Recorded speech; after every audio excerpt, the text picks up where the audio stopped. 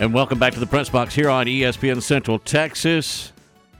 21 minutes past the hour of noon on this Football Friday. And joining us on this Football Friday from the Cowboys Network, Mr. Kyle Youmans. Kyle, how are we?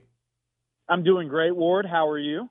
Outstanding. It's game day, so that's always fun. I know you're in the same boat, so kind of gets a little extra pep in our step, doesn't it? No doubt about it. Who does Temple have tonight? Who they got on the docket? College Station coming up tonight at Wildcat Stadium. Yes. Should be a good matchup. Be a fun one. Yeah. College Station, they've been playing some Metroplex opponents recently. I've seen them on the schedule a couple different times. Yeah, they played Lovejoy week before last, a good team. So yeah, very much so. They've been up there, and, of course, they've been to AT&T Stadium recently playing for a state championship. So should be fun tonight. Who do you have tonight? I've got two undefeateds, actually. I have Oklahoma quarterback commit Michael Hawkins and Emerson as the Mavericks take on Panther Creek, 2-0 team. And they've got a baseball commit at quarterback. But, man, he might be getting some football looks as well pretty soon because he has, I think, already 13 touchdowns and just one interception through the first 2 weeks of the year. So, yeah, we've got a fun one. Two really good new programs. They're both in Frisco ISD, so Emerson and Panther Creek, and high school football is in full swing. I feel like we're already getting into district play. We're already kind of starting to look ahead to the playoff picture and what it could shape up to be like. So fun times, no doubt about it. Yeah, we got to hang on because we blink and we're already at AT&T Stadium. It just wait all year long, and then all of a sudden it just flies by. Cowboys get game number 1 coming up. And, Kyle, I want to ask you a little bit of – I don't know that it's controversy. I don't know that it's something to even really talk about, but it made some waves yesterday with Dak Prescott going under sedation for 11 hours to get a full leg tattoo. Nobody knew anything about it, but is that really that big a deal? No, not at all. I didn't think so. I don't think it's really – I don't really think that's even – if anything, that just means he was rested, right? Like he's well rested. Yeah, I wish somebody had put me to sleep for 11 hours. Yeah, honestly, I feel like that would be a end-all, be-all, end-all solve to a lot of our problems if everybody just shut down for 11 hours. I think it'd be great. No, I don't think that's really a big deal at all. And honestly, it meant a lot to him and a lot to his family. He got a matching tattoo also with his older brother Tad, and of course after the passing of their older brother Jace and their mom back whenever Dak was in college. I mean, they've been through a lot as a family. So at this point in the process, if it's a tattoo, it's a tattoo. Let's not get too twisted about it. I've heard kind of the same things that you were referencing, but don't think it's a big deal whatsoever. It's never going to affect how he plays on the field. And if it means a lot to him, then more power to him at that point as well. Just go and do what makes you happy. And he's earned the thought process of being in a good spot because of how much he's gone through as an individual and as a family in his position. Kyle Youmans with us in the press box on this Football Friday. And, Kyle, when you look at the preseason for the Dallas Cowboys, what was the best thing you saw from this team? I think it was the emergence of the passing game and some of the things, or really even the offense and the skill players as well. Because you look at Rico Dowdle and Deuce Vaughn, they both made the team based off of their performances in the preseason games. And they are going to be a key contribution from both sides in special teams and on offense behind Tony Pollard. So that's certainly something. And then Jalen Tolbert doing what he did as wide receiver 4 and earning that spot, I think is something that you can really point to and say, hey, this is good for this team and something they needed to happen. I think on the other side of it, something that didn't happen was you didn't see anybody really step up on the offensive line. I mean, Josh Ball and Matt Waletzko and even Matt Farniak. I mean, none of those guys really materialized up front. So your skill players had some impact, and your skill players made their waves in the preseason, but you're still kind of looking for that offensive line up front to solidify and find some confidence there. Speaking of the offense, this Texas Coast offense that we've seen glimpses of in the preseason, make no mistake about it, we haven't seen any depth of this offense in the preseason. What do you expect to unfold Sunday night? I expect an emphasis on the time of possession. This is a team that wants to move the chains. They want to be methodical. I mean, you're going to look up in the middle of the game. You're going to say, okay, they went 15 plays for 72 yards, and they find a way to take 8.5 minutes off the clock, but they scored and they lead it by 2 touchdowns now. So that would be a perfect scenario because, one, not only does it keep the defense on their toes and they start creeping up, and then you try it over the top of a guy like Brandon Cooks or CeeDee Lamb, but you also can flip the script on defense yourself and you're well rested. I mean, what could be more scary than a Dan Quinn-led defense with Micah Parsons fully rested, Trayvon Diggs fully rested, Stephon Gilmore fully rested?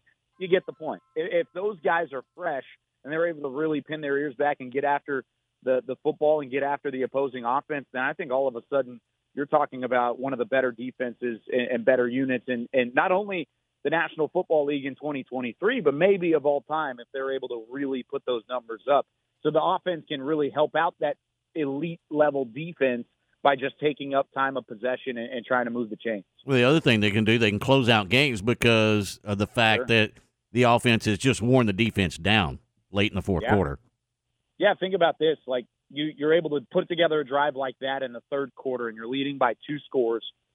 Your defense comes out, forces a turnover. You get the ball back at the start of the fourth and you put together another 8 or 9 minute drive and you're able to really take time off the clock. Then you're up by 3 scores and all of a sudden the other team's looking up and there's only 3 or 4 minutes left on the clock at the end of the football game. So it really could turn into an advantage if they're able to control time of possession.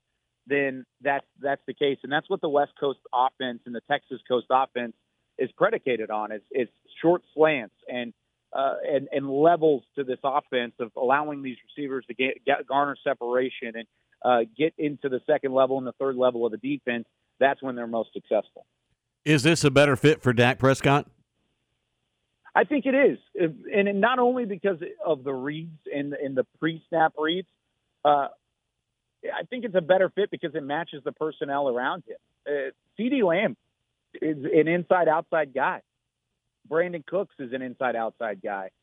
You can put those guys in the slot or on the outside, and then all of a sudden the defense doesn't know where they're going. They could be running a slant or they could be running a go. I mean, it doesn't really matter where you put them. It keeps the defense and an opponent guessing, and that makes a pre-snap read easier on Dak Prescott because instead of getting up to the line of scrimmage and pre-diagnosing whether or not it's cover 2 or cover 3 or they're disguising coverage from the safeties, he can step up and say, okay, Brandon Cooks is going to be open on this play because I see outside leverage from the nickel back and he's going to run a slant to the inside and I'm just going to have to put it on the numbers. That is so much easier from a quarterback standpoint. And I'm sure you realize that too as a coach, Ward, is if you can simplify things for your quarterback, then all of a sudden it simplifies things all the way through for your football team and your organization as a whole. And I think that's what they did with Dak.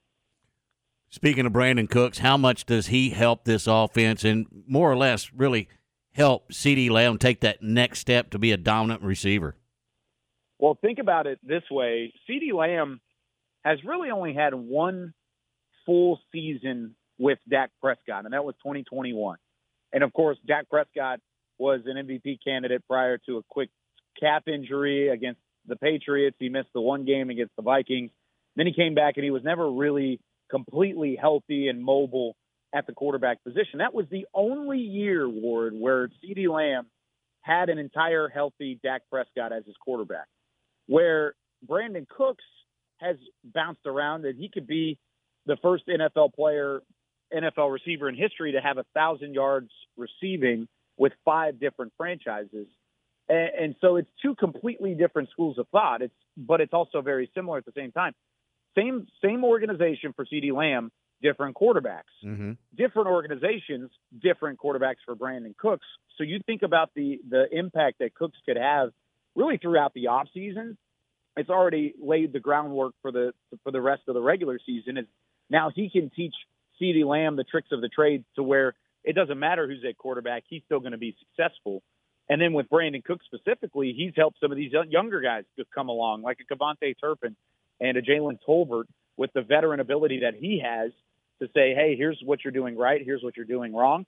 And then he's able to do that on Sundays as well by either going underneath, taking the possession catches, or going over the top and being a deep threat. I really like the balance that he brings to this offense, and that's what Brandon Cooks brings, is that mentality, the teaching ability for guys like Lamb, Tolbert, and Turpin, and then also just the versatility of being an inside guy, outside guy, deep threat, or a possession receiver. He's the chameleon of the Cowboys offense, and I'm excited to see how he's utilized. Oh, the other side of the ball, what is the most exciting thing about this defense? I'm going to take Micah Parsons away from you because that's the obvious answer. So what's the most exciting thing about this defense to you? Well, I think it's similar to what we just talked about with CeeDee Lamb and Brandon Cooks. I think it's the possibility for growth for Trayvon Diggs with Stephon Gilmore on the opposite side. Mm-hmm. Trayvon Diggs, as a second-round pick in 2020, was thrust into a spot where he had to be the number one corner. Had to be. And he still is, don't get me wrong, but now he does it. He has an opportunity to rely on a number two with Stephon Gilmore. And Gilmore's plenty happy being the number two corner in Dallas, where he's really been the number one guy anywhere else he's been in his career. So I'm excited to see how Gilmore can set up Trayvon Diggs for success, because Diggs as a player has always had the interceptions. He's led the NFL in interceptions with 14 and passes defended with 35 since the start of the 2021 season. So he's been plenty effective. But now where do guys as quarterbacks and offenses, where do they go with the football? Because if you're looking away from Trayvon Diggs, you're looking right at Deron Bland, who had 5 interceptions last year. Stephon Gilmore, who, of course, has won Defensive Player of the Year in the past. I mean, there's possibilities, just like the possibilities on offense. This defense is ready to roll, and I think it's that secondary that I'm excited to watch. How much does Leighton Vander Esch take that next step as one of the floor generals of this defense, and does he have to? I would argue he took a big step last year just by remaining healthy throughout the entirety of a full season. And you could see the confidence grow with Leighton in doing so. I think the way he adds to his arsenal is by adding some pass rush ability, because he's plenty good when it comes to reads, hitting holes, making tackles. He's been phenomenal whenever he's healthy and he's good. He's a starter out there and the one calling the shots on defense for a reason. But I think there's a chance you're going to see him rushing off the edge. There's going to be chances where he's going to put a hand in the ground and really try and confuse defenses to let Micah Parsons either get back to the second level, put him at the nose tackle spot, even a couple zero technique where he just head rushes the center, and then all of a sudden as an offense, you have nowhere to adjust. So I think that's where he's going to bring an added element to this defense, is doing exactly what he did in 2022, but just a couple little sprinkles of Dan Quinn magic to try and let Leighton Vander Esch take that next step. When you look at Micah Parsons, and I told you I'd take him away from you as the most anticipated thing, but I want to talk about him because of the fact that I've seen a couple of places that they're talking about, the possibility of him even moving back into a linebacker position and playing rush. Is that something that you can foresee happening at some point? Yeah, I mean, he played 74% of his snaps as a pass rusher last year. So for the most part, he will be on the line of scrimmage, and he's going to try and get after the quarterback however he sees fit. But with those 26 extra percentage points, I think he does drop back. He does go back into coverage, and he does some of the little things that, let's say, a DeMarcus Lawrence or a Dorrance Armstrong have done at that edge rusher spot, where they will drop him back. He'll have to take some steps and really rotate with the tight end, rotate with a running back out of the flat. There are a couple ways they can put him in spots to be successful. But I think it goes back to what I said about Leighton Vander Esch. Part of Micah's draw, part of Micah's skill set is just how versatile he is, and it keeps offenses off balance. And if they can continue to do that, I think Dan Quinn's going to take every chance he can to confuse the guys on the other side of the line of scrimmage. Don't you think they'll probably use him like a hawk end or a walk-off end where he can do those coverage things and then also drop back into coverage, but still from that hawk end position, if the play's away, you trail the play and can still make the play from there. He's that versatile, right? Yeah, he did it a couple times last year. I mean, everybody saw what the Lions did last night against the Chiefs and getting that win at Arrowhead. But it takes me back to one of the plays against the Lions last year that the Cowboys had. They had a tight end go to the opposite side of the formation in the flat, in the red zone, and he was streaking toward the pylon Micah comes from the opposite rush end and finishes the play, actually forces a fumble out of bounds that ended up being a touchback. One of the most miraculous plays I've ever seen from an edge rusher, linebacker, whatever you want to call him. He's just a defender. He's a football player. And so, yeah, I think you're going to see him in multiple spots, whether it's out at wide nines, at the zero technique at times, just in certain packages, or even drop him back to the second level and let him cover a little bit. He is that versatile. He's that athletic, and I think Cowboys fans are lucky to have number 11 on their defense. And I expect him to take a big step this year and really solidifying just how good of a defender he is in the professional ranks. Can he be the MVP? MVP would be a long way because that's really turned into a quarterback award. Well, defensive MVP. Yeah, if he could certainly be Defensive Player of the Year. Okay. I would not be shocked if we're talking at the end of the NFL honors and we look up and he's the one receiving that Defensive Player of the Year award. Honestly, I don't think MVP is really out of the conversation either. If he has just a nuts year, he comes out, he's got 20 sacks, he's forced an X amount of number of fumbles, he's returned one for a touchdown or two for a touchdown. I don't think you could necessarily nix the MVP conversation, but just what this league has been, it's turned into a quarterback. That's a quarterback award, yeah. Yeah, at least at this point. So it would have to take a bit of maybe confusion at the quarterback spot, and then he would just have to be extra dominant. But I think he's that good. I think he could get at least in that conversation if he has a phenomenal year. Kyle Youmans with the Cowboys Network with us here in the press box on ESPN Central Texas. And Kyle, Kevontae Turpin, what are you expecting from him? I want to see this be his breakout year because he's going to be more comfortable. He's a Pro Bowler last year. Yeah, this might be an opportunity to see some big plays because he's certainly capable of it, isn't he? Yeah, and he's going to have every chance. I mean, he'll, of course, still have the punt and kick return duties, and he was so close last year to breaking a touchdown in the regular season like he did in the preseason. But I think you're going to expect a lot of that. But I think he gets more snaps on offense, too. Do you? And he didn't really get a ton. He didn't get a ton of reps, a ton of run last year with the offense. Mostly because I think there was some confusion on personnel and where they really trusted guys. And I think there's more trust with the system in place and with him being in the fold for an entire year now. I think he could certainly see some more snaps in this West Coast offense. And I think he fits the mold as a receiver that could have some success in it too. What does the Joe Burrow contract do for Dak Prescott? It doesn't do a whole lot right now. If anything, it does something for the front office to say, hey, maybe we should look at an extension for Dak at the moment while we have a little bit of leverage by trading for Trey Lance. We maybe look to extend Dak at a cheaper margin than the $55 million a year that Joe Burrow just locked up. Mm-hmm. But if Dak goes out and has a phenomenal year and he's in the MVP conversation with that quarterback award that we just talked about, yeah, you can forget that.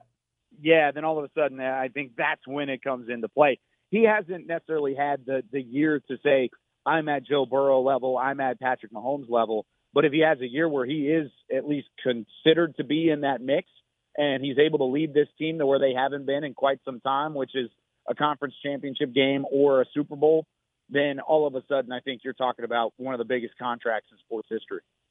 Is the scariest position for you on the field right now at kicker? No, it's offensive line. There you go. Not even close. Yeah, I actually trust Brandon Aubrey right now. I really do. I like what we've seen from him.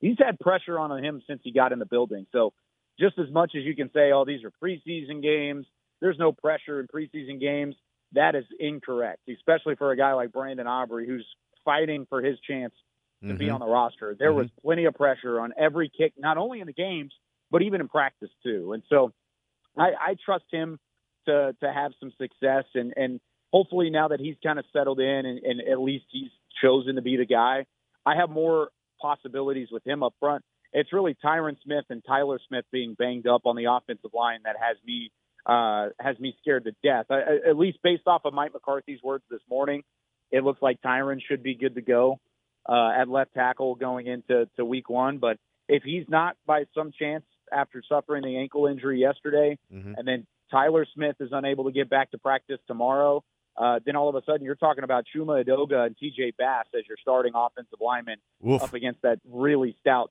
Giants front. So I think my biggest question is the offensive line. And like I said, it's not particularly close. Your prediction for Sunday night? Give me the Cowboys, offensive line woes or not, to win it. 27-13 final from MetLife. All right. Very nice. Kyle Youmans with the Cowboy Network. Hey, Kyle, have a great call tonight. I appreciate your time as always, and we'll catch up next week, man. All right, Ward, you too. Have fun, and we'll talk to you again soon. There he goes, Kyle Youmans, Cowboys Network. That's a good pick, taking the Cowboys. Someone asked me yesterday, we were talking about it on the Matt Mosley show, and I think I said that I'm not worried, which means I'm probably not worried enough, but I said I thought 31-13. I think they're just going to feast on Daniel Jones. He can run, but I don't think he can outrun the Cowboys defense. They've got Barkley and they've got Waller, who are both Pro Bowlers, but they have nothing at receiver. They have a bunch of average to below average guys at receiver, and that just doesn't cut it in the modern NFL. No, Unless you have – well, actually, last night it didn't even cut it with Patrick Mahomes. And Daniel Jones. And that's the best player in the NFL. Absolutely. Daniel Jones is certainly no Patrick Mahomes. No. No, he is not. All right. Thanks again to Kyle Youmans joining us here in the press box on ESPN Central Texas. Stay right there. More football coming up on this Football Friday on ESPN Central Texas.